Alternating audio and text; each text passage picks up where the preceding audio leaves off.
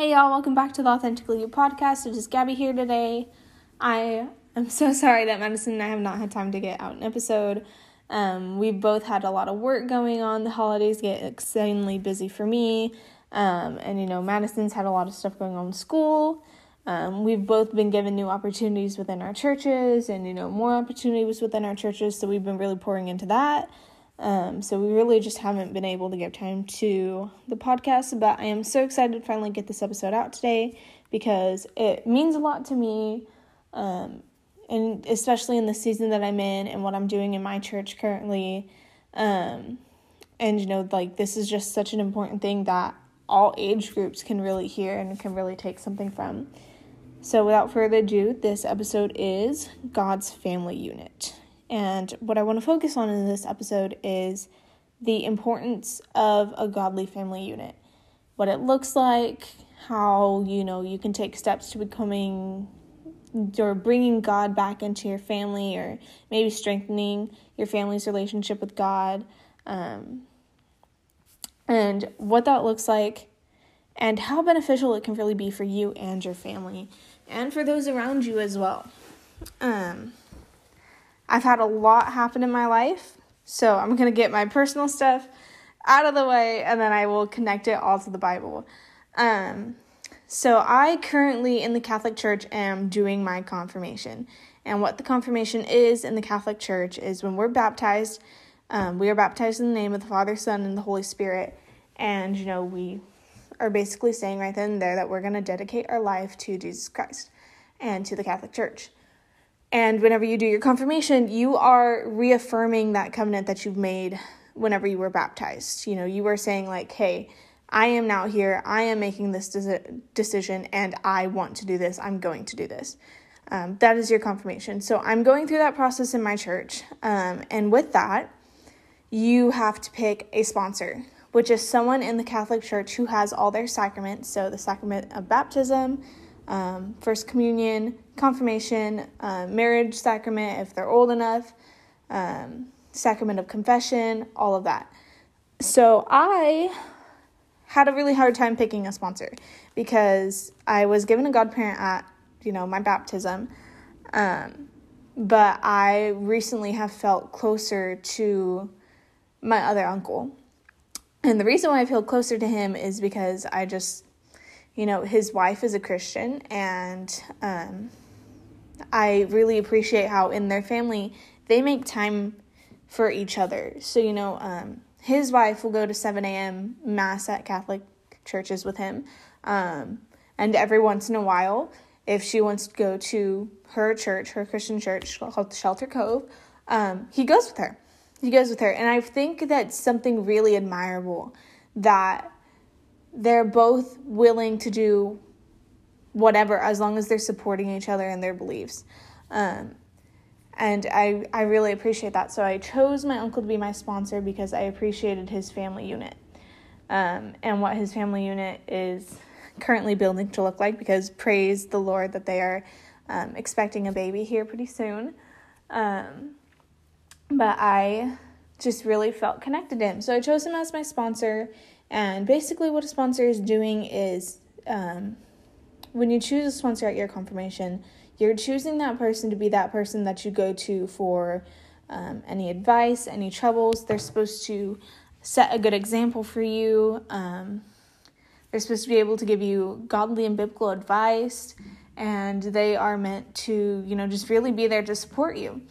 And I think this is why I'm so attached to the story of Jacob and his family, because, my uncle kind of confessed to me that he had, a rough past. He did a lot of, bad things, but, he ultimately found himself within church. And I found that really admirable because I did the same. I walked away from the church. I did things that weren't so great. I said things that weren't so great. I behaved in a manner that wasn't so great. But now I'm back. And now I'm trying my best to dedicate myself to a Christ-like life. So I felt really connected to that and to Jacob in the sense that, he doesn't have a good track record, and neither does his family.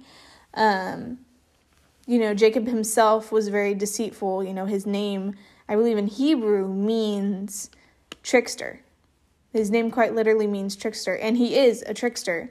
He tricked his father Isaac into giving him a blessing that was meant for his older brother. I've been pronouncing it Sal. I don't know how to pronounce it. I've just pronounced it that way. But he tricked his father into giving him a blessing, and then later on, there's generational curses that start happening in his family, so whenever his wife, I believe Rachel, gave her maid to him and said, go sleep with her so that we could have a child, it mirrors Abraham's wife, Sarah, who did the same with her maid.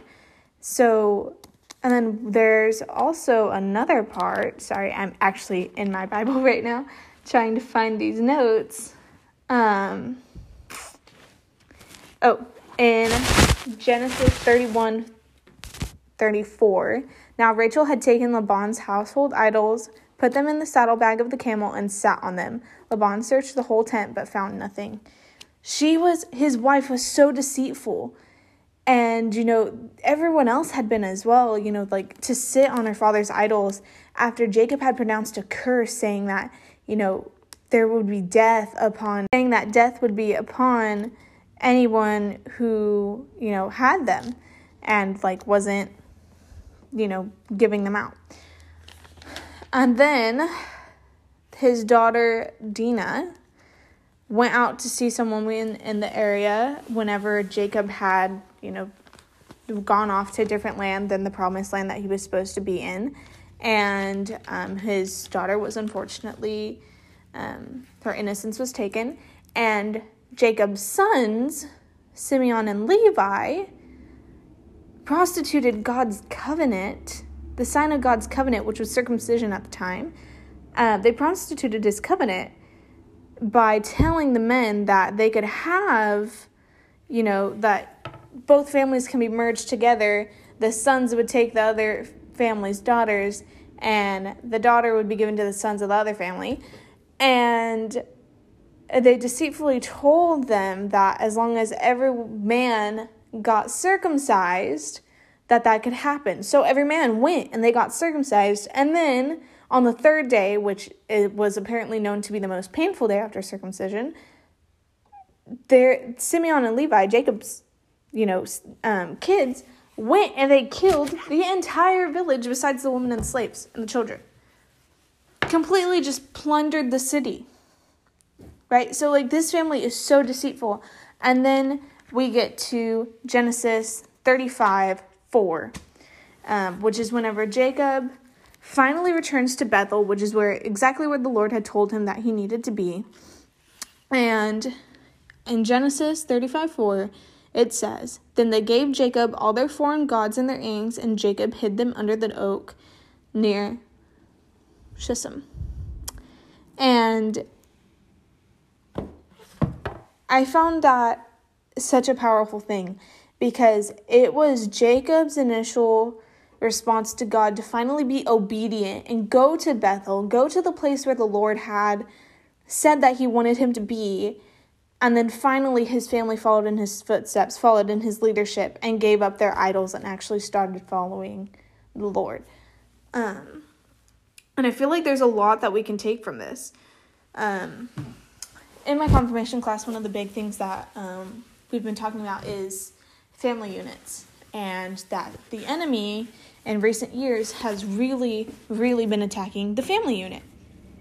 And, we see that within all of the divorces that are happening, the affairs,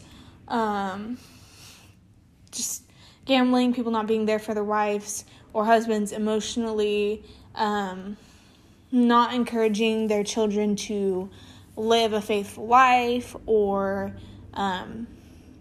being what we jokingly call in our classes the cafeteria Catholic, where, you pick and choose what you want to believe from the Bible, and then you say, okay, I believe these parts, but I don't believe these parts, so, I'm still a Christian, but I don't believe this part of the Bible, which does not work, y'all. It does not work. You cannot cherry pick what you want out of the Bible. The Bible is God's word. Whatever is in it is God's word, and it does not matter. And so we talk about, these people who cherry pick and they don't encourage their kids to live a certain way. And instead, they're okay with abortion.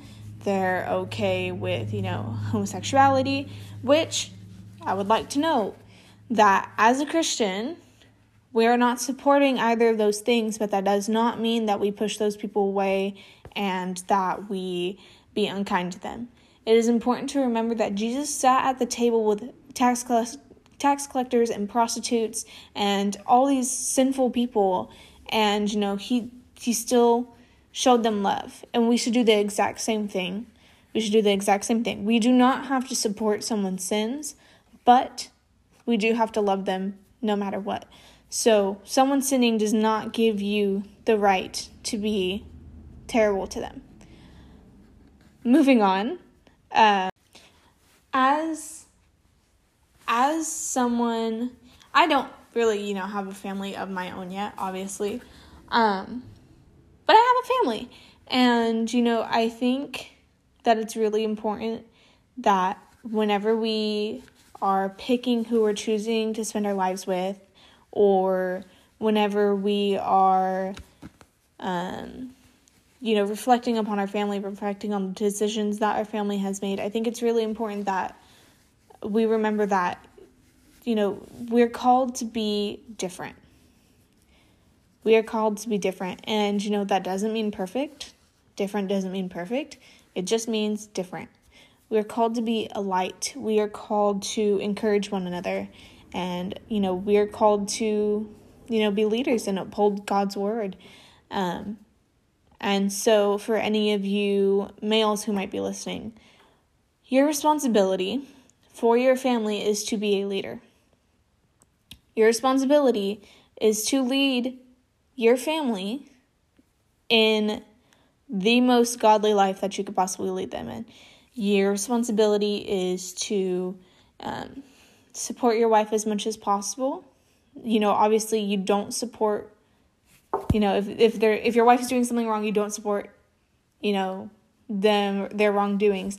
But you should support her if, she says, hey, let's go to church. Because this is actually a conversation a lot in my family. For a while, my mom would be like, let's go to church. And then my dad would be like, no. And it's like, as the male of the family, as the household head of the family, that is your job. Your job is to do the best you possibly can and be a leader, and to not be perfect, but lead an example life for your children, and to do your best for your wife. Wives, it is your job to support your husband. If your husband is trying to teach your children something, help him, support him, back him up, be there to back him up.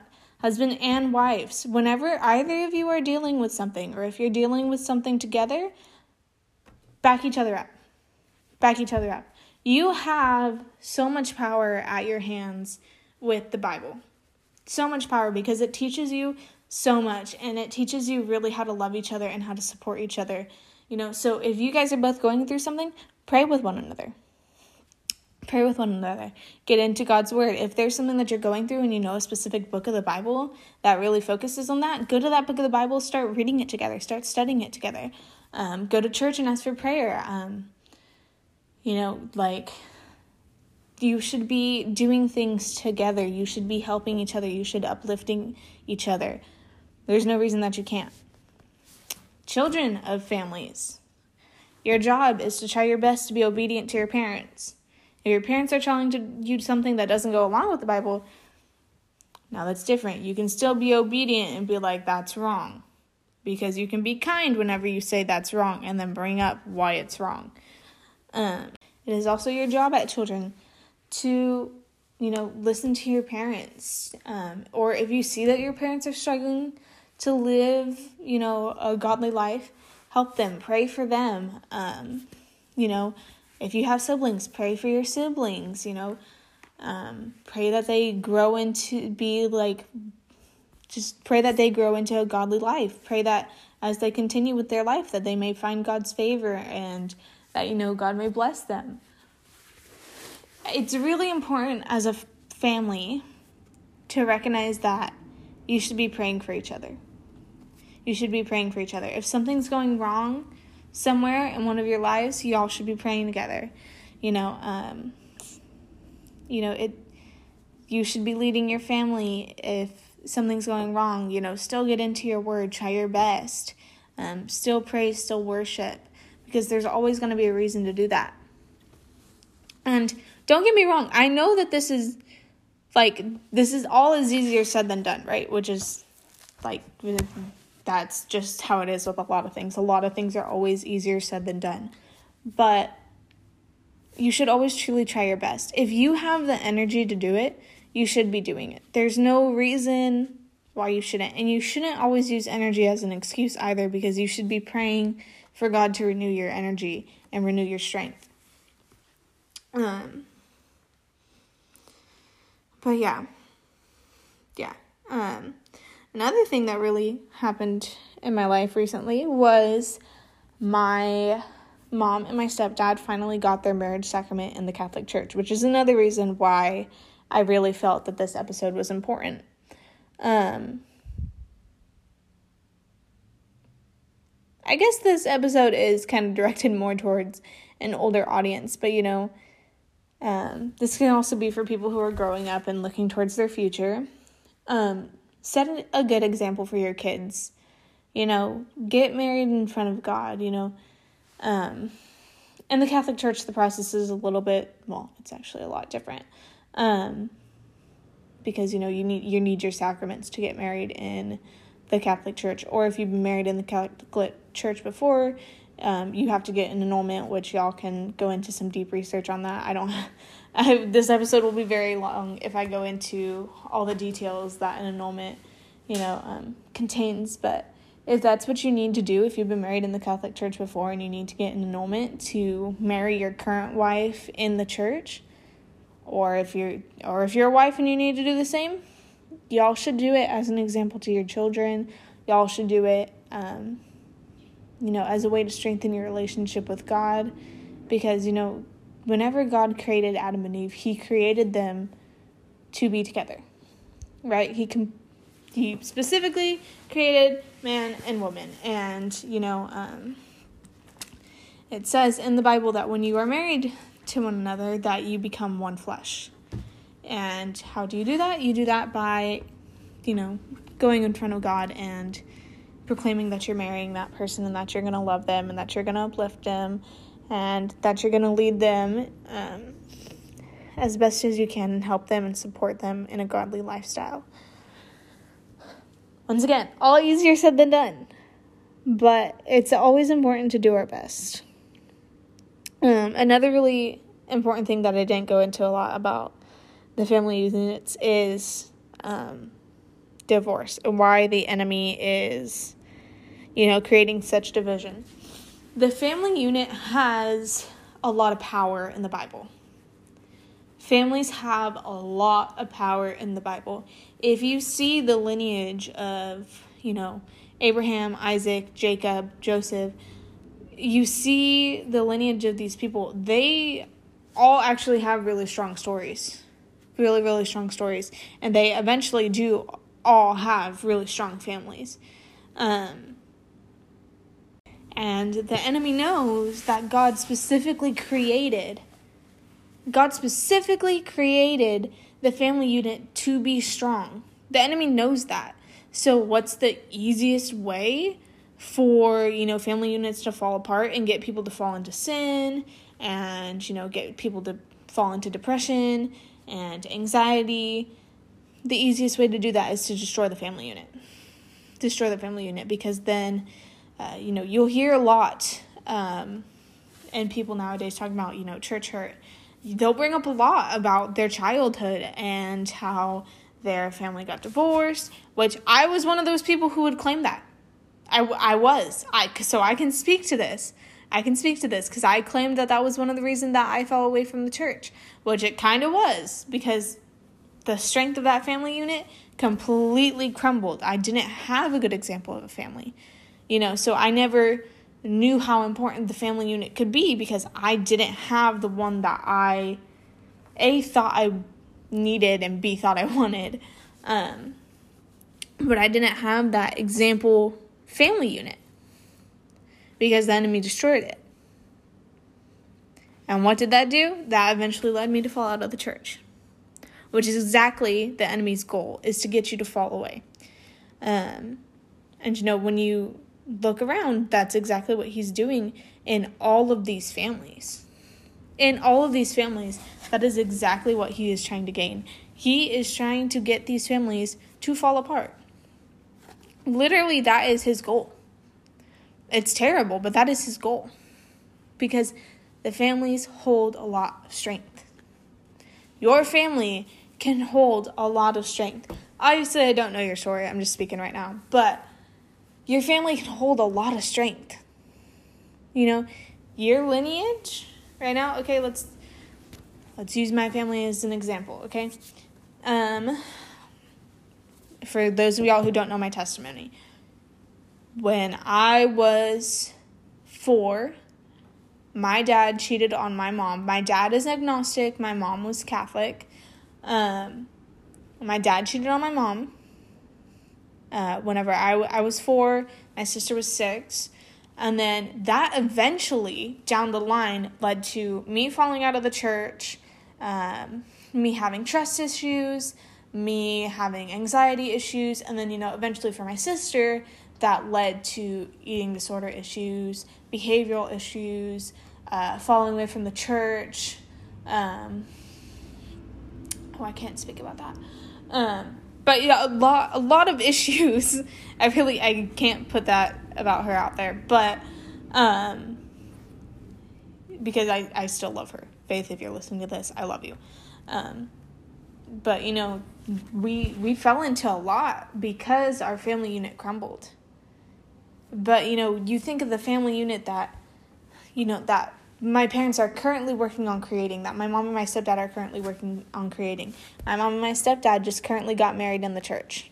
Okay? That was a really strong example to my family of how important it is to, for all 4 of us, why our sacraments, receiving our sacraments is important, and why, going to church and taking communion and going to confession, why all of that, is such a big deal to Catholics, and how that can really strengthen us.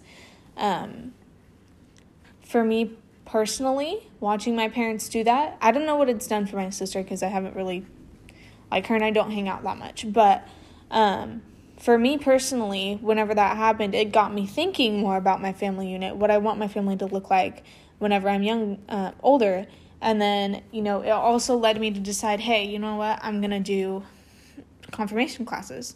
I'm going to get my confirmation in the Catholic Church because I want to, whenever I'm older, get married in the Catholic Church and raise a strong Catholic family. So that also got me really into learning more just knowledge and pure, information about the Bible and about the church. So that was a really strong leadership that I did. And by me doing that, my little sister wrote her Santa list already. We are a Christmas-loving family, except for my mom. It's really just me and my siblings that love Christmas. But my little sister's, her first thing that she asked Santa for was a Bible. Because she likes to come into my room and she likes me to do Bible study with her. So then I'll stop whatever book of the Bible I'm reading. I explain it in a childlike manner to her. And, now on our Santa list, she's saying that she wants a Bible to do Bible study with her sister. So, you're seeing this connection that I'm making, right? My parents did something great, which led to me doing something great, which is going to lead my siblings to do something great as well. So we're all setting examples for each other in our family, and we're creating this family unit. The other day, something, I felt like my coworkers at work were being very mean to me. And, it was just a really tough day, if I'm being honest. It had been a tough week. I hadn't had a day off in a while, which was my fault. But, It was just really, really tough. And so I started crying at work. I kid you not, started crying.